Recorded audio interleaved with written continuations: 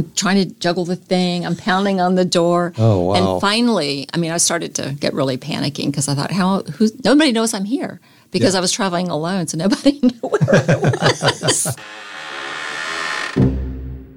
Let's peek inside the mind of a boomer. This is Boomer Randomness, a podcast dedicated to the baby boom generation, with random observations about boomer life from boomers, including topics like music, movies, memories, marriage and divorce, retirement, bucket lists, kids and grandkids, travel, medical crap that old people talk about, and a whole lot more. Here is your boomer host, Bernie Lucas. This is the rest of my conversation with Jan Thomas and Heidi Phillips, two well-traveled retiree friends. Jan, what are some of your most memorable trips? Actually, the first one that comes to mind is actually one that Heidi and I did together early on in her retirement when she was trying to figure out where she wanted to live in the world. It was actually pre-retirement because maybe it was, yeah. A few years before. But we went to Panama for about 10 days. We have a mutual friend who actually owns a couple of places there. He's a real estate agent. And he gave us some advice, although, we weren't, for whatever reason, we didn't stay in any of his properties. And so, we went to Panama City, which was like a big city and, nothing remarkable there except one little bar in Old Town that we really liked. But we visited the coast there, and then we spent some time in the rainforest, and it was, for whatever reason, there's a little town there called Boquete that I just fell in love with. And when I think about places I went that I just, that just did, called to me in some way, Panama, because it was not a place we knew a lot of people had gone, and a lot of people said, why are you going there? But it's a place I'd go back to and spend more time. Yeah. A lot of Americans retiring there and in Costa Rica. Yeah, that was the point of why I wanted to just see, what it would be like to be there, because the cost of living there is much cheaper than here. Yeah.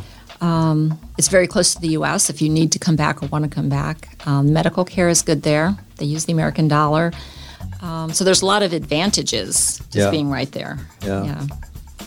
Heidi, what would you say is one of your most or more memorable adventures? Oh, my gosh. Oh, that's a hard question. Most memorable. I may have to get back to you on that one. Yeah. Although I'm sure because of your fascination with Italy. They've all been great. I haven't had any bad experiences, I don't think. Yeah. So. That was actually my next question, too. Are there any misadventures that you can think of? I wouldn't say misadventures. I would say that one of the things I'm learning about myself as I continue to travel and I like doing a lot of different things, is that I like cities, but I love nature. Yeah. And so when I am traveling, especially for an extended period of time, the balance of some time in cities and then lots of times out in whatever it is, mountains or rivers or whatever. Yeah. It's interesting because wasn't something I expected to be true, but I'm learning it's very true for me. Yeah, you took a trip sometime in the last year where you were doing some mountain hiking somewhere. Mm-hmm. Yeah, I went to Colorado last year and hiked for a week. Yeah. I like the amenities of the city. I like going to see museums and if there's culture and things. I like being in nature, but I like to really explore a city. And, talking about misadventures, the only one I had that I can think of offhand, I was on a regional train going from Florence to the town of Lucca last year because I did meet some people and had friends there, so I was going there for the day. And I got locked in this train bathroom, and I could not get the door open. And I'm in there, and I'm thinking, oh, my God, because this is not a great train anyway to start with. And I'm thinking, I'm trying to juggle the thing. I'm pounding on the door. Oh, wow. And finally, I started to get really panicking because I thought, nobody knows I'm here. Because I was traveling alone, so nobody knew where I was. Nobody had a seat waiting for you. I finally got it over. That's probably the only, and it's a minor thing, but it was a little scary at the time, being locked in a bathroom. Yeah. Wow. I have done very little out of the country yet, but just in the country, I really have had very few misadventures. Yeah. In fact, the only one that I had the real mixed feelings about that was I spent a week in Jamaica in the 80s, and beautiful country, but my experience there was not very good, and it should have been because it was a honeymoon, but. But it wasn't. It had nothing to do with that. It was just, there were just so many, the poverty level there, and I'm assuming it's probably still that way now. So it's like you can't walk on a street anywhere and not be just constantly harassed to buy something, anything. Mm-hmm. But, the nature part was good because I did get a couple of, out of the city kind of experiences there. So you guys each have some interesting travel planning in destination choices. I'm thinking, so Heidi, last year when you ended your long stay in Italy, you and Jan met in France. We did. I left Florence, and we had a little wine tour set up in a little town where they make the champagne in France, in that region. So I flew from Florence, met her. We had rented a Airbnb or VRBO, I can't remember, but anyway. Yeah. And so she got there before I did. And so we spent a few days in Paris. Then we got on the train and then met some friends of ours that we had met on a previous wine tasting tour and spent a couple of days there. Yeah. So that was a lot of fun. Yeah. And Jan, your Cuba adventure, you came home by way of Key West. We did. Margaritaville. Which is, same climate and all that. But again, after being on a very organized tour for a week, to have a couple of days just to get up every day and say, oh, should we ride bikes today or just drink wine? It was pretty cool. So Heidi was talking about our trip to France last year. I think one of the other experiences that we've both had is we've met really cool people just by happenstance in traveling. That we have this couple that actually live between Nevada and Utah, Park City. City. That we met on an organized wine tour that we were on for 5 days. It was supposed to be 8 people, but it was right after COVID, so it ended up just being the 4 of us. And we just became fast friends. And now once a year, we try to figure out how to, meet up with them again somewhere. They've come here to D.C. But if you open yourself up to it, to like talking to other people and stuff like that, your world expands a little bit. Yeah. Yeah, and I would just add to that what I have experienced, especially last year, is that if you're traveling alone, and I can't speak from a male perspective, but being a female traveling alone, if you're in a restaurant, because I made myself go out to eat by myself, can't eat. If you're by yourself, people will start talking to you. Yeah. And you meet some interesting people. In fact, in one restaurant at lunch, Jan knows this story, but there was a guy behind me that was speaking English. And anyway, at the end, long story short, we started talking. Turns out he's divorced now, but they were married. They lived in North Potomac. He lived here in Courts of Devon for a while and now lives in Annapolis. So right in the neighborhood right behind we live me. in. Yeah. Mm-hmm. It's like, so you don't have to go very far, or you can go very far and still meet people. But so traveling alone, you really do. People are more open to you and more willing to help you if you look like you are having a problem or, Yeah. Is it unusual for a woman to be alone in say, Italy? Eating I at a didn't restaurant see a lot of females by themselves. I probably saw more males by themselves. Yeah. I saw females that were clearly traveling that were together, like in groups of 2, but not too many solo. Boomer randomness. I'm Bernie Lucas, talking travel with my friends Heidi Phillips and Jan Thomas. What's on your travel wish list or bucket list for the future, Jan? That list is probably as long as where I've been. I think, 2 things are next up for me. And one we have sort of in the works right now, Costa Rica. Uh-huh. And part of it is because I loved Panama so much that, Costa Rica seems like a place I would probably love. So we're talking about that early for next year. And then the other one is Austria, mainly because there's a hotel at a winery there that we know a local sommelier who has spent time there and showed us pictures, and it looks really cool. So, so Nice. that's a maybe for next year. And you also told me another time about the presidential libraries. Yeah, so that's my local or my U.S. thing Domestic, is with yeah. with two other friends who are my age and retired or about to be retired.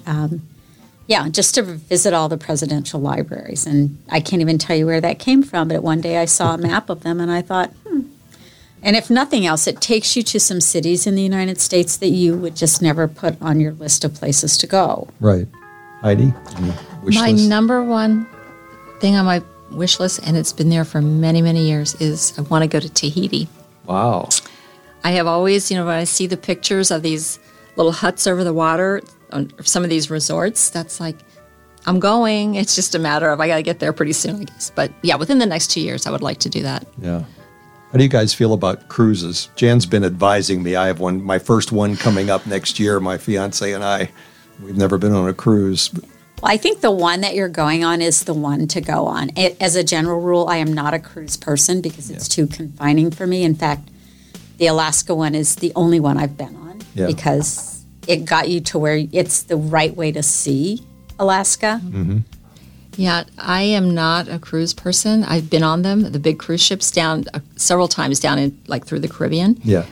I did not like it. I did not like the way it all works. No.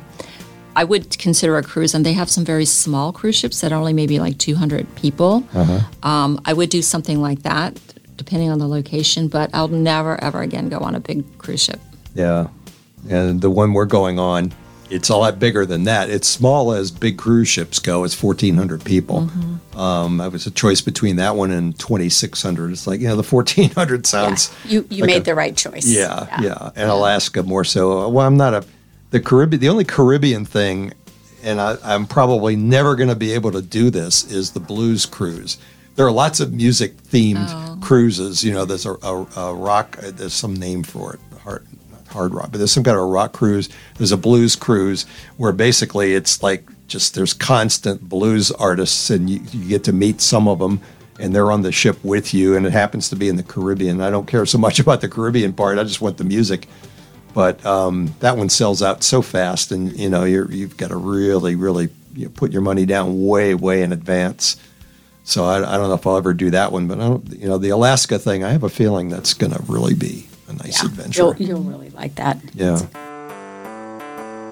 Any travel tips for people, because you're both of you experienced in domestic and global, and any, some of the obvious things, you need a passport, stuff like that. Yeah. I would recommend, especially if you're leaving the country, is that, we mentioned Rick Steves because he's very famous for his travel books. There are other travel books as well. Yeah, but his are the best. His are. Yeah. I would recommend before you step foot in another country to get a book. And in his books, the back part of the book tells you things you need to know about things like tipping, taxis, all these little dining out, things you need to know culture-wise about that particular area, or things to watch out for or be aware of. And so if you know that before you go, it makes your life a lot easier. I was in Florence last year, and I was in a shop, and I heard two people they were Americans, and complaining about the service in a restaurant. Mm. And if you check and you know about the area you're going to, you know that particularly Italy is an example, when you sit down at a table, they will not bring you the check unless you ask for it. So you can sit there all day and think you're getting really bad service. They think it's very rude to bring you the check, before you want it, before you ask for it. So that would be my number one recommendation, is to do some research on where you're going and the things you should know, before you get out. Yeah. Jan, anything? I think mine would be plan enough, but don't overplan. Leave lots of time for just experiencing the culture that you're in, whether it's in Paris, sitting at a cafe and having a glass of wine and just taking in the life there. Yeah, it's, you want to do the things you're going to that country to do, but don't overplan it. Yeah. A little spontaneity. Yeah. And always leave time for shopping. Yes, of course. Pack light, is that another potential? Pack an extra carry-on tote that you can bring back your purchases in. Right. The Rick Steves thing and others. I've watched, at least 10 or 15 cruise videos, and almost every one of them is addressing the issue of what to bring and what not to bring and how to pack light if you can. Yeah, well, some of us have a problem with that, but always pack, because you're going to buy things. When you're in another country, you will buy things, so you need to have some way to bring them back. Or travel with someone who's the light packer. That's true. Who always has room in her bag for the stuff that won't fit in yours. You'd probably do a whole podcast on packing. Yeah, that's true, actually. Yeah. Any final tips or adventures to talk about or anything else? I would just say don't wait. We are of this age, we're retired. If you have the time and the means, don't put it off, because we just don't know. Yeah, I definitely would agree with that. Don't put it off next year or the year after if you can do it now. Great. And Heidi, thank you very much. Appreciate thank you. it. Tell all your friends to listen to this episode. Okay. Well, of course. Yes. All right. Thank you. I'm Bernie Lucas, thanking you for listening to my Boomer Randomness podcast. I'm always looking for feedback and suggestions for topics to cover. Check out boomerrandomness.com or email me directly at podcastbernie@gmail.com. Here's what's coming up on Boomer Randomness. In the next few episodes, we'll look at psychological issues related to boomers and aging, such as coping with solitude and depression. Also, a look at boomers who still work and are challenged with multi-generational workplaces. Learn more about Boomer Life at boomerrandomness.com. Check us out on the Boomer Randomness Facebook and on Twitter at BoomerRandom1. Okay, Boomer, thanks for listening. And tell everyone you know about Boomer Randomness.